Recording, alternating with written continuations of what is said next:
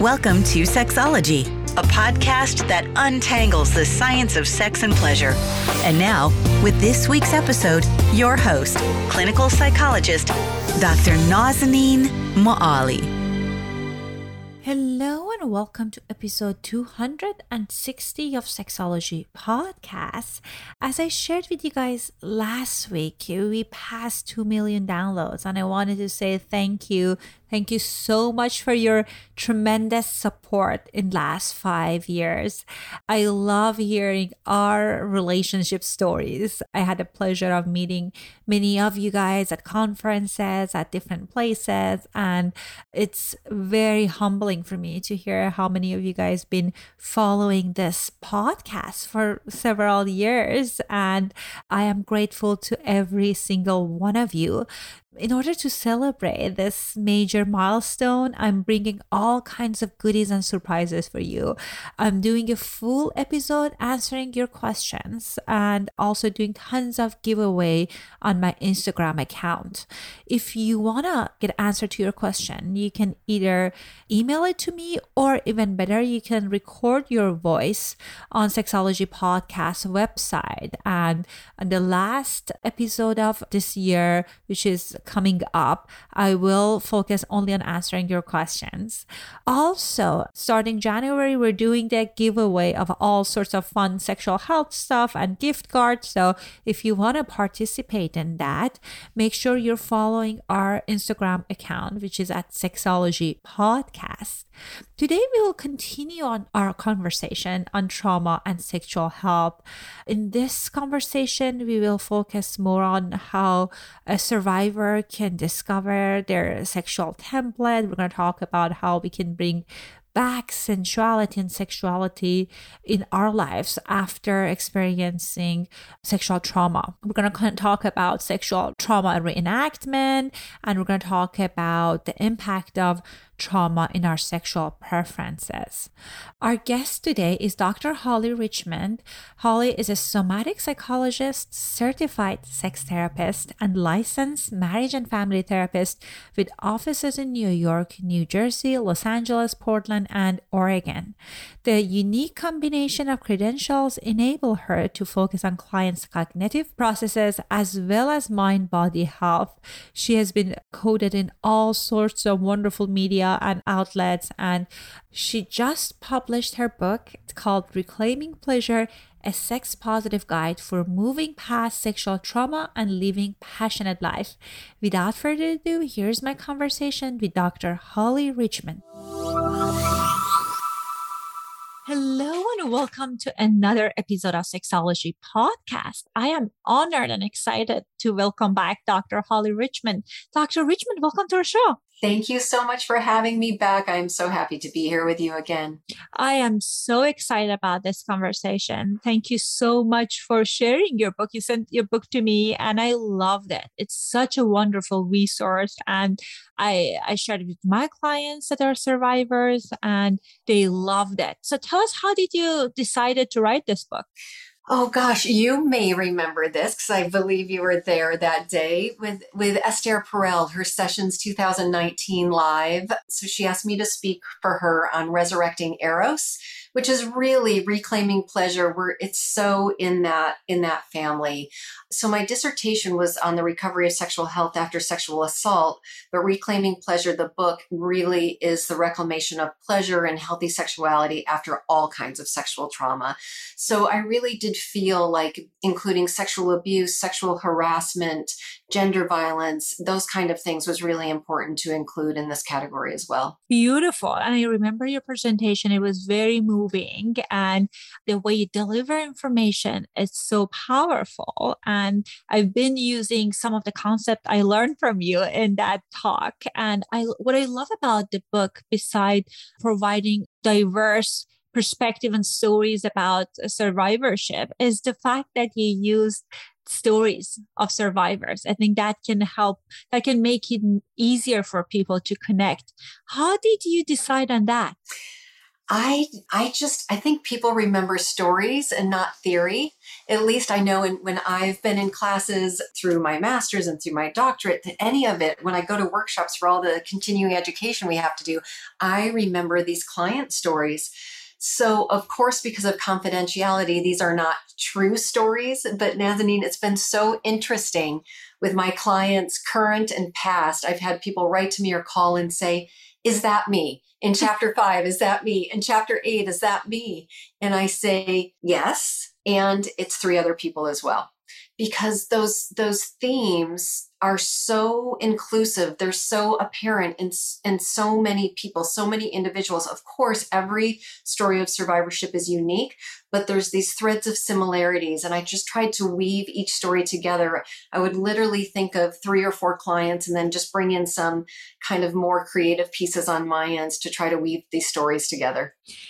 I read a lot of different sex education books, psychology books, and especially when it's related to trauma, I feel there is a certain level of heaviness, especially for people who had a history of trauma when they're reading this book.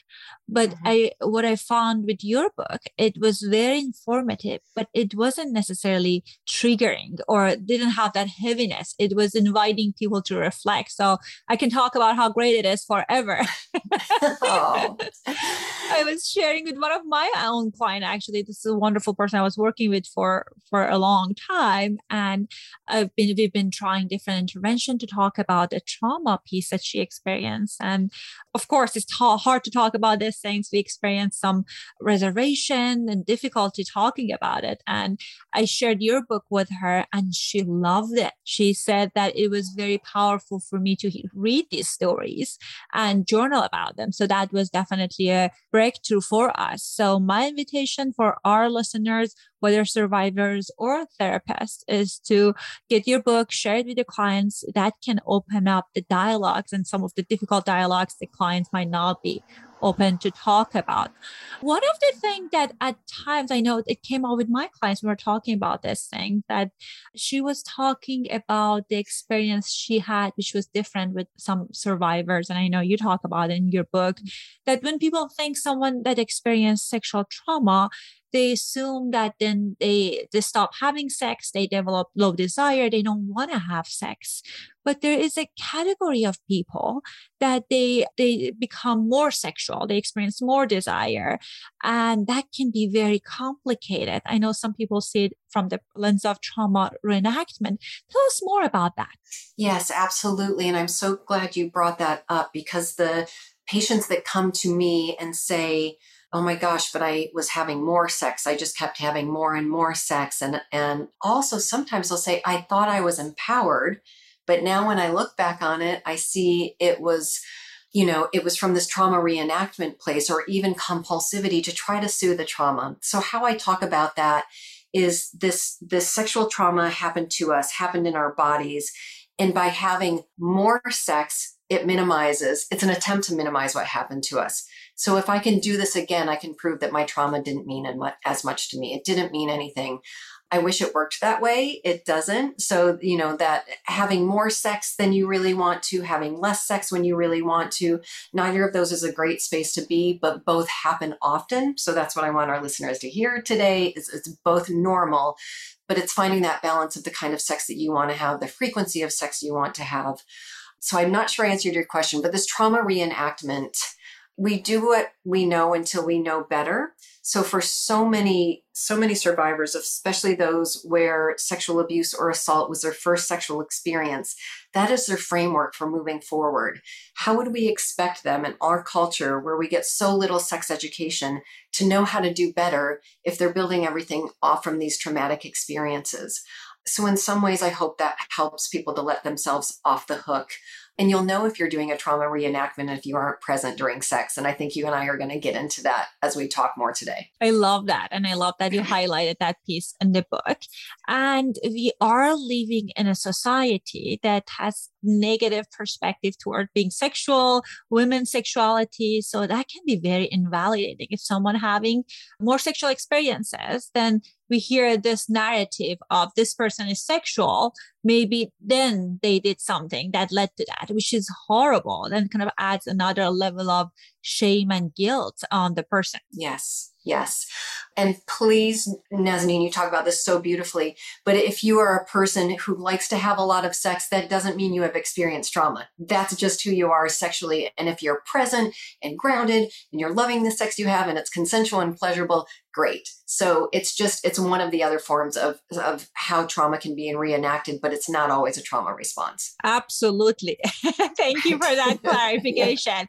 And I think one thing that you mentioned that was very beautiful, there's a different flavor to it, right? Like if you are someone that you're enthusiastic about sex, you like the feeling, I think that's a beautiful thing. And with many of the survivors, we hear more about this performance piece or numbing piece. So tell us a little bit about the difference between those two.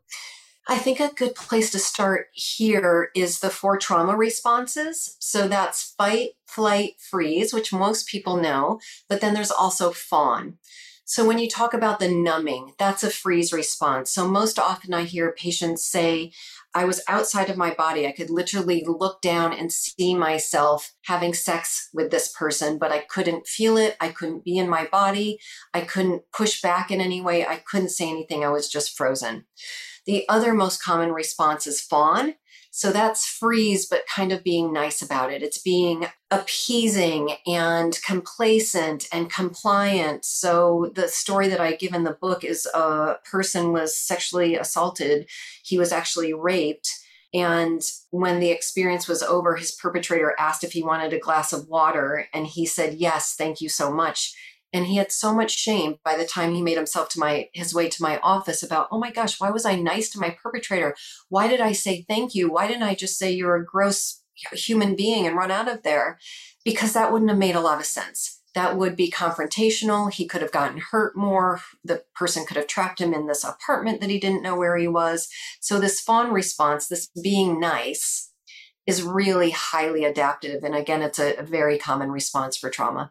Love that. And that story resonated a lot with me because I hear that piece as well, that I was nice to them. I didn't shout. I didn't leave immediately. And therefore, maybe there was a part of me that wanted to be there, which is absolutely not that case. And I think you highlighted that in the book beautifully. And I hear from a lot of my clients that after they pass the experience and they're working through trauma right before recovery, they have lots of experiences that they, as you said, they are not in their body during sex. And many of them, they need to drink a lot to have sex. So there is an element of disconnection with their body, which is the opposite of attunement we want with our partner. So how can we get from the place of disconnection to attunement? This is unique for every individual, but when we're talking about attunement, how I define it, it's sitting with someone and really seeing them, really hearing them for who they are. Attunement is not about judgment. And when I'm working somatically, it's really about getting nervous systems to attune. And you know this, when you sit with some people, you feel a certain way. And that's because of your nervous system. Like my nervous feels different sitting with you than it would with a stranger on the bus, right? So attunement is also about co-regulating nervous systems. So a way to do that is through open communication, through consensual touch. I love the exercise hug to relax. So hug to relax means hugging your partner, holding that hug until you feel your nervous systems co-regulate, your breathing regulates, and everybody kind of relaxes into the hug. So attunement, to be more clear, it's physiological and emotional. Beautiful. I think that's very powerful for people to think about, that there is a certain energy exchange. And sometimes we need to work in all different aspects of ourselves and our partnership to get to that place of attunement. I'm hearing that big part of it is communication, but also physiological connection and that kind of feeling of attunement, being in the room with the person. And that's a skill that many of us were not taught. When we're learning about sex, most people learn it from porn, and we say, okay, this is the script. Like two seconds of foreplay or like 5 seconds of foreplay, penetration, and everyone is happy within 5 minutes, and it's like mind blowing. Mm-hmm. And opposite of what we want with the attunement piece. So I know that you talk about exercises that couple can do. You talked about the hugging piece. What else do you recommend people to do, maybe even with themselves, when they want to arrive to that place of physiological attunement and kind of calming down their nervous system? Yes. And I'm so glad you asked that, because I realized I missed this in your last question. There's also attunement to ourselves, right? Mm-hmm. So many of us, and especially survivors, are not taught to tune in to what we want and how we're feeling. So the first piece of attunement is learning to sit with our feelings. So recognizing our feelings, not having to run from them, with your example, not having to drink them away to numbness, sitting with our feelings, knowing that it's a feeling, that it will pass through, and then developing regulating strategies on top of that. For some people, it's movement. For some people, it's singing. For some people, it's hugging a pet. I mean, there's all kinds of strategies that we can use. But so attuning to ourselves, one of the first things I do is to help my patients develop a self-pleasure protocol. So this is different than masturbation, because when we talk about masturbation, it's usually with a goal of getting off. That's not where I'm starting with the survivors that I'm working with. It's just go to your bed for 20 minutes to an hour, or go to a place that feels comfortable and safe and erotic or sexy, any of those qualities that you value. And just first start with your arms or your head, non-genital areas, so you can attune to your own touch and really learn what feels best and what you don't prefer. Do you like heavier touch, like massage type touch, or do you prefer light taps and tickles? And eventually, after several weeks of this practice, you can build up to genital touch and perhaps build up to orgasm if that's something that you're interested in achieving. I think it's wonderful that you're inviting people to leaning to pleasure, because sometimes when we have those traumatic experiences, we feel like we're feeling conflicted about pleasure. We feel that, like, pleasure is bad, especially sexual pleasure. And many of my clients, and I can imagine that you had similar experiences, that they experience trauma, especially sexual trauma. They have complicated relationship with their self-image. They're disconnected with their body. And now then when we are exploring, doing the touching and pleasuring piece that you mentioned, then that piece gets triggered and we just don't like our body. And then our brain gets distracted. How can we work through that? Oh my gosh, this is the layered nuance piece.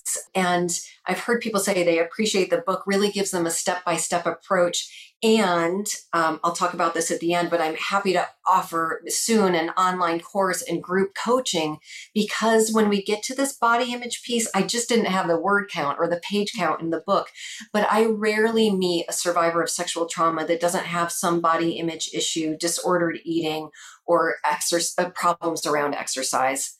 So we can go off for several weeks and really do that foundational work of how are you trying to control your body? Where are you shaming your body? Really coming to terms with that, processing it, talking through it. And then we go back to the pleasure piece. So I love that you brought that up. And I wish I could say, yes, do ABC and you'll be good. But it's just so complicated. Part of it is processing the things that are not necessarily psychoeducational. We can talk about it, things that people need to do and kind of like experience on their own. And that can be very healing. And I definitely want survivors to know about your course. So we'll definitely talk about that. But I also, something that I love that you mentioned, and I feel at times I get attacked for it, that you talked about scheduling connection with your partner, scheduling time for it. Tell us why that would be useful. Because it doesn't happen otherwise. I'm curious to see what you find in your practice. But when I first started out, I would say, I want you to do this homework twice a week and it does need to be scheduled. And they would push back and say, but then it's not spontaneous. It's not going to be sexy. This ruins the whole thing. I'm like, okay, I'm going to trust you, but please try between this time and next time I see you. And guess what? It wouldn't happen. So I have started being a little bit more, not controlling, but really saying with my clients, is it going to be Tuesday and Thursday? Is it going to be Wednesday and Saturday? Like, what is your plan? Like, literally, please, can we make a plan here? Because otherwise it's not going to happen. But getting something on the books, let's say for 6 weeks, 6 to 8 weeks, then it becomes a more natural, organic practice. We can't go from having no sex or having bad sex to having great sex without having some intentionality around the process. I love that. And I agree with you. I get surprised when people say like scheduling sex is not sexy. I always think not having sex is not sexy. Right. Well, and that's very interesting that like there's just so many reaction that people feel like, okay, then that's going to be forced. But it's more of kind of creating this intentional time to be with your partner and have be in the right space of mind. Because sometimes we're just so distracted that it's just hard to transition from our kind of like different roles that we're having and different hats we're wearing to our sexual self and sensual self. So I thought it was fantastic that you talked about it in the book. And also something very exciting that you talked about it in the book was different sexual templates and how we can discover and even celebrate our own template during the recovery and after the recovery. So tell us more about that.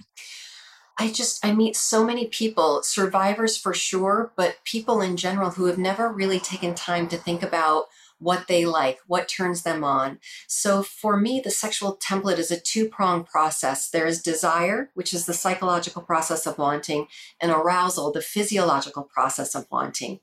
And in the book, I do this through the five senses. If I'm working with a client in person, we might just kind of throw ideas back and forth. But I think working from the five senses gives you a good foundation to really ask, okay, when I'm having fantasies, when I'm in that place of psychological wanting, what is it that I'm thinking about? And I don't want to miss the opportunity here to say, I can't tell you how many women in particular say, I don't fantasize. Never had a fantasy, don't know what you're talking about. And I'll say, okay, tell me about the daydreams. When you're just out for a walk, what are your daydreams? It's of my husband telling me I look beautiful. It's of winning this award at work. So then we pull from there and then bring it into sexuality. So are you looking for recognition? Are you looking for empowerment? Are you looking for validation? What is it that you're craving in your outside life? Because I promise we can whittle that down and find the erotic thread. I think that's such a good way of going about that because going back, I'm not against porn, but going back to the porn story, that visualization, that script is not resonating with many, many women. And that's why they think, okay, I don't fantasize that. And therefore I'm not sexual. But I love that you are kind of like helping them to incorporate part of their day-to-day dreaming and yearnings as part of their fantasy. So you're helping people to identify like five senses as part of that. And now they're kind of elaborating their own erotic self, kind of like incorporating in their imagination. And what would be the next phase after that? Then it's putting it into practice. So actually we would do the sexual template and then the self-pleasure protocol. And then from the self-pleasure protocol, opening that up to a partner. That's typically how I organize this. Yes. And I feel like with the five senses, also it's not threatening because for a lot of survivors going straight to sex, it's just going to be too much too soon, like their trauma was. So starting with things that, again, aren't generally based, aren't necessarily sexual. You and I use this word erotic a lot. That can be sexual, but it doesn't have to be. It's more about life force, vitality, vivacity, things that just make you feel alive. Absolutely. And I love that there is this kind of a plan of, okay, you are taking this fantasy to a test run and see how you feel about it. And you have the agency of sharing parts of it with your partner. And then like, it's more of something that you're in control because I know many of the survivors that they have that feeling of, I don't want to be not in control at times, and surrendering can be obviously for obvious reasons, very, very challenging. And I love that in the preference, you talk about people have like all sorts of different sexual encounters. Some people like sensual connection, some people like power exchange, all sorts of things. And it's not necessarily say anything about the person they are or whether their preference is necessarily formed by their trauma. Tell us more about that. Yes. Yeah. And I'm glad you mentioned that. So sexual trauma doesn't inform our sexuality. It misinforms it. It doesn't orientate what we like. It disorientates what we like. So back to where you and I started with the trauma reenactment, we may go through those steps because it's just what we know. It's the only tools we have, but it doesn't feel good in our body and we dissociate, we numb, we have to drink whatever it is that we have to do. So to really doing the sexual template, self-pleasure protocol, putting those steps in place, we're really being so intentional and thoughtful about what feels good to me. What is it about sex that turns me on? Even if the choice is asexuality, that's still a choice. It's not choosing. So it's just, we don't give ourselves enough time because of the culture we're born into, and then put trauma on top of that. We are just not giving the opportunity to think about what it is that we like and turns us on. Well, I love everything you said. and I know many of our listeners had some experiences of trauma, unfortunately, and it's just so common, all sorts of experience of sexual trauma and rape and all of that you talk about in the book. And I'm very excited about this program that you are introducing. Tell us more about that. So it's called Reclaiming Pleasure, the course. You can go to my website and find that, or reclaimingyourpleasure.com. But it loosely follows the book. It's not an exact interpretation because people can get the book. I wanted to give them something new and fresh. But it's a 14-module course, and it has grounding exercises in it. It has case studies. It really talks through understanding your trauma, shame, suffering, pain, sexual template, fantasies, eroticism, so many things that you and I have talked about here today, but it's just a little bit more personal. I deliver it just kind of in a setting, similar to Zoom. So that will be coming in January. And then probably in February, I'll be offering group coaching, just because we know the research tells us that group coaching or group therapy sessions for survivors are so powerful. Again, because people get to share their true selves and their stories. Well, I remember that you showed the video on Finding Eros workshop that you were facilitating, and you were doing a group, it was a video of you doing group, and it was very powerful. So I invite our listeners, if that's something that resonates with them, to check out your material. And I have no doubt you're going to get tremendous value from it. Thank you so much for coming on the show, Holly. This was definitely a treat. And thank you for all the wonderful work that you're doing. Thank you so much. You have been a wonderful, wholehearted, beautiful supporter from the moment we've met. I so admire your work as well. So thank you again for having me on and letting me share. Oh, my pleasure. Thank you. I hope you guys found our conversation meaningful. The main message that I would like you to consider if you experience trauma is that everyone's journey is unique. But recovery is 100% possible. You just need someone that can help you to guide through it. I know with many of the survivors that I work with, they feel broken, they feel rotten, and they feel disconnected. And these are all symptoms of trauma.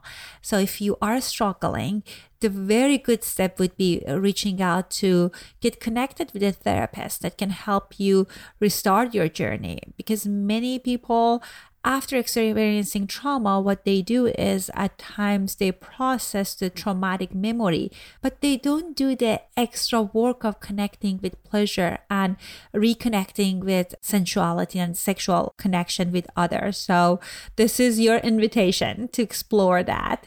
And also, there are so many of my own clients that they feel sexually disconnected. They don't know what's wrong, but they know that they haven't reached their sexual potential. I designed a quiz for this particular category of women, that they want to improve their sexual life and they want to problem solve what's happening. And if that's something that's interesting to you, you can take my free quiz. The link is in the bio. And after taking the quiz, you will get some suggestions on what kind of resources you can access to help you to achieve and get closer to the sex life that you want. All right. I cannot wait to get your questions, and I hope you will have a lovely holiday season. Thanks for listening to the Sexology Podcast. For more great content, visit www.sexologypodcast.com. Please be advised that information presented on this podcast is not a substitute for seeking help from a licensed mental health provider.